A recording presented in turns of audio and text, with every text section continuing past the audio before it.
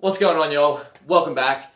So, today we're going to sort of go over the topic of metabolism. We'll start with what is metabolism, just a general overview, and then we'll give you some takeaways of what you can do to sort of increase it, and you probably won't be too surprised with what I'm going to give you at the end of this video, or by the end of this video. And I want to keep it short and to the point as best I can. And so, the reason why I'm making this is because I've received a few questions to my email from writing I've been doing on Quora and whatnot about how do I increase my metabolism, or how do I improve a slow metabolism and stuff like that. As well, tomorrow I'm actually going to be at Raw Training Australia helping run a nutrition seminar, and we'll be talking about things like metabolism there. So check it out, Raw Training Australia. But let's go. What is metabolism? So metabolism is the process of the body taking in food and breaking it down to energy that it can use. So funny fact is that the food we actually eat, like the form it comes in, the body can't use that for energy. So it needs to convert that into usable fuel, which is ATP. That's the energy source of most cells, right? Or all cells. And now that's incredibly oversimplifying what the whole process of metabolism is, but that's not my goal. I'm not trying to dive too deep into how it works, because first and foremost, I read a whole chapter in this my big nutrition textbook that I used throughout university, and still don't fully understand it. And I'm sure as we start to learn more about the body in the future, everything in this book will be changed. Well, not everything, but you get the picture. And so that whole process is comprised of two main parts. You got catabolism and anabolism. So catabolism is the process of breaking down and creating ATP. And anabolism is the process of using that ATP, the energy resource, to make new things in the body, right? To operate cells, to build bones, to build muscle, to develop structure. So you can think of like going anabolic, like in terms of fitness and whatnot, is to build muscle, and going catabolic is to lose muscle. But the thing about the body is that it loves being in homeostasis, which is a balance of anabolic and catabolic, a balance of building and a balance of breaking things down. So that's why any kind of transformation is so hard, because the body loves being in a balance. Once it gets used to being in a sort of a certain state, whether it be obese or fit or whatnot, it likes being in that state. Like once it's been there long enough, it gets comfortable and it likes to stay there. So the transformation, that's the hardest part. Trust me. Like if you ever lose weight and you sort of want to maintain it, like maintenance is a lot easier than transforming. So that's metabolism in a nutshell. Essentially the intake of food, breaking it down into energy that the body can use. Each macronutrient we intake, which is protein, carbohydrates, fat, alcohol, has a completely separate pathway to each other. And a pathway is just essentially how the body converts that macronutrient into ATP or into energy. So I won't go too much into detail. I'll let you research those yourself. But one thing that is sort of consistent with each pathway, maybe not so much alcohol, is the presence of B vitamins. So B vitamins help with this breakdown of the certain macronutrient into the form it can be used, into the ATP. And so if you're eating meat, you're probably getting enough B vitamins, or animal products, you're probably getting enough B vitamins. However, if you're on a plant-based diet, especially vegan-based diet, you may not be getting enough B vitamins. And you'll have to find this out yourself. I won't be able to diagnose you from over email or through the camera or whatnot. So you have to figure this out for yourself. I'd suggest going to see a doctor. But what are plant-based sources of B vitamins? Nuts, whole grains, fortified foods. You've got fortified soy milk, fortified cereals and stuff like that. So if you're lacking energy on a plant-based diet, it may be because of a lack of B vitamins. And I know a few friends of mine who had sort of a plant-based diets, and they started taking B vitamins and their energy levels went up. And I have other friends that didn't need B vitamins or they started taking them and their energy levels remained the same. So why am I talking about that? Well, that's just one trend that I sort of soar throughout each of the breakdown processes of each macronutrient. So that's why B vitamin's in there. And a little bit more on alcohol, which is one of those 4 macronutrients that I was talking about. So the body sees alcohol as a poison, right? So in presence of excess alcohol, that the metabolism prioritizes getting rid of the alcohol, right? So it doesn't want it in the body. So when you're sort of drinking in excess, alcohol is prioritized. So what does that mean? Well, it means that anything that you have or anything that you consume gets immediately pushed to the side and stored as energy. And what is the main energy storage in the body apart from like glycogen and whatnot? It's fat. So in excess alcohol, be careful with what you consume. I won't go too much in depth of this, but that's just one little takeaway you can think about with alcohol, is that in excess of alcohol, which is, I would say, there's not a number on it, but I think you can imagine what excess is to you. The food you consume during that time, just beware, the metabolism won't be focusing on digesting that. That'll get stored straight to fat. It'll be focusing on removing that alcohol from the body. So, be careful what you drink, be careful what you eat, as always. And now, let's go on to how to actually speed up metabolism, or what are the main expenditures of energy in the body. So we've gone through a bit of like background or foundation information on what metabolism is, how each of the macronutrients are converted into energy, and now we're going to go on to sort of what comprises the 3 main energy resources, 3 main energy expenditures in the body. So first and foremost, the largest one is the BMR, aka the basal metabolic rate. And this is 60 to 70%. It varies in people depending if you're sedentary or depending if you're really active. It can be higher. And then next is physical activity.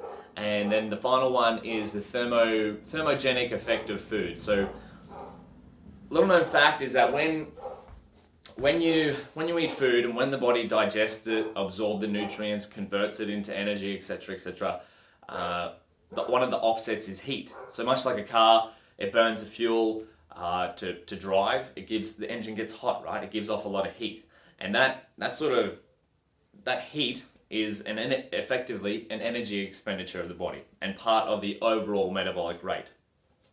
And so, what are some ways to increase these? What are some ways to increase the basal metabolic rate? Well, the ones that I put out, there's a fair few ways to do it. Fair few ways listed in the book, but I pulled out the 2 ones that are, 3 or 4 that are most specific to me and my experience. So, number 1, increased muscle mass. So this is what, like, relating to what I've experienced in the past. When I first started working out, I couldn't eat as much before I would start to put on weight.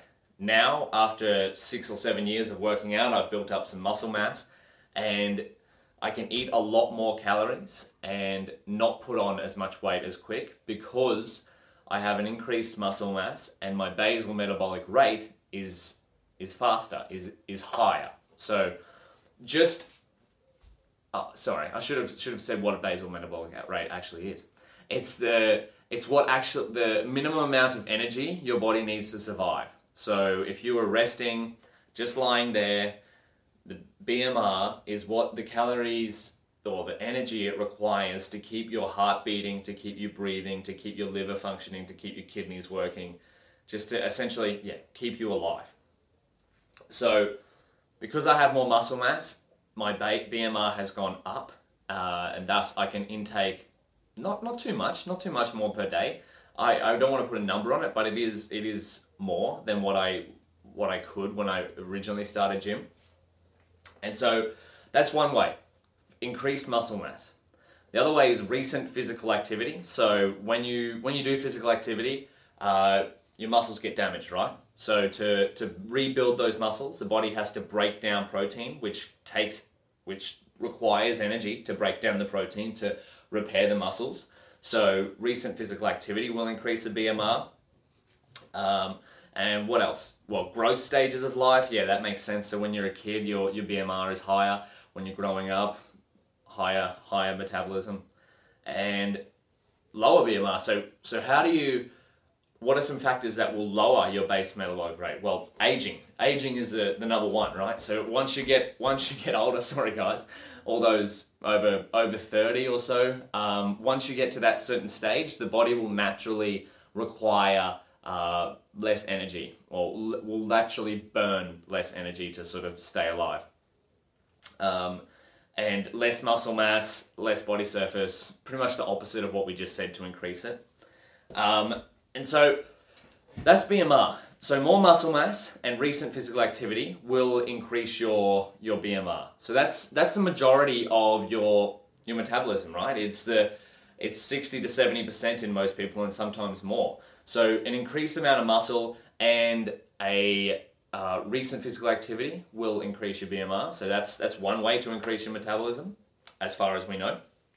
And the other one is, of course, physical activity, right? It makes sense. Like, oftentimes, like, all these things like metabolism and how can we speed it up and all that sort of stuff, they become, we can overcomplicate them. And I'm guilty of this. Like, you've seen the articles that are like 555 ways to increase your metabolism, and it's like, drink 65 grams of lemon juice at 7:13 in the morning and do all this sort of stuff. Look, some of those things may be right, but they're like, why overcomplicate things? Stick to what the majority of people know and what has worked for the majority of people, and see if it does for yourself, rather than try some outlandish stuff that you'll see in those BuzzFeed type articles and whatnot.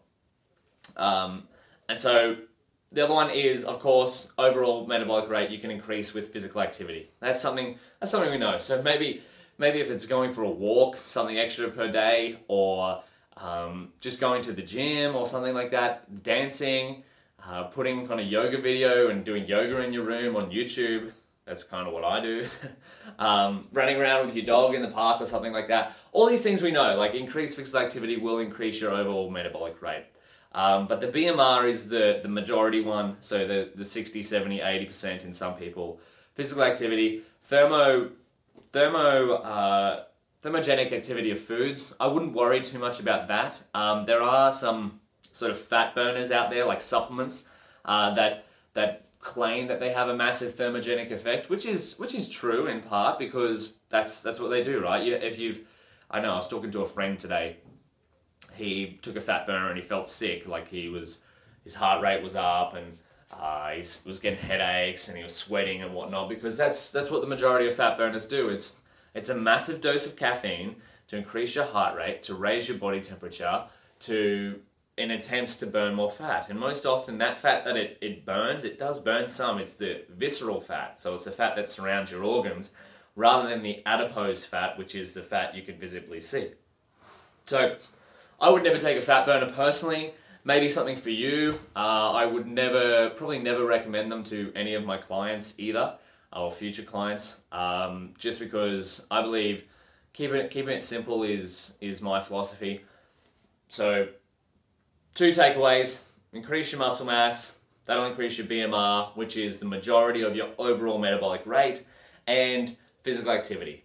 And don't forget, a little bit of, if you in excess of alcohol, that all those calories you're taking in, they get stored straight to energy. So that's maybe 3 takeaways from this video, or this podcast, wherever you're listening.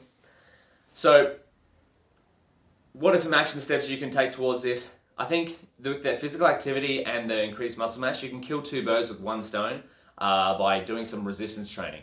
And resistance training is push-ups, well, not push-ups, what am I saying? Push-ups, sorry. Weightlifting, anything where you're working against resistance. So that may be working against gravity or working against, well, it's always working against gravity. What am I saying? I'm trailing off too long. But yeah, resistance training, kill 2 birds with 1 stone, increase your muscle mass and increase your overall physical activity.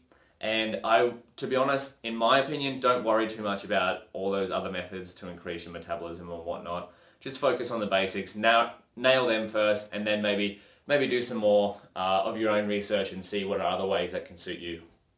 So if you like this video or you like this podcast, shoot me a like, give me a comment. If I can improve in any way, I'd love to hear from you. Comment section. If I can answer any questions in the future, comments as well. Emails. My email is daniel@mrdeberg.com. You can see more of my stuff on Quora, all the writing I've been doing. I'll put it in the link in the description. But hopefully you've got something from this. A challenge for you will be to, I don't know, think about a way that, or do some research on how to increase your metabolism, and tell me what you think. Send me an email or post in the comments. I'd love to hear from you. But thank you so much. We'll catch you next week. I'm going to start releasing more of these type videos at least once a week. That's what I'm hoping to do. Fitness and nutrition stuff alongside all the stuff I'm learning in tech. So we'll see what the future holds. But have an awesome day.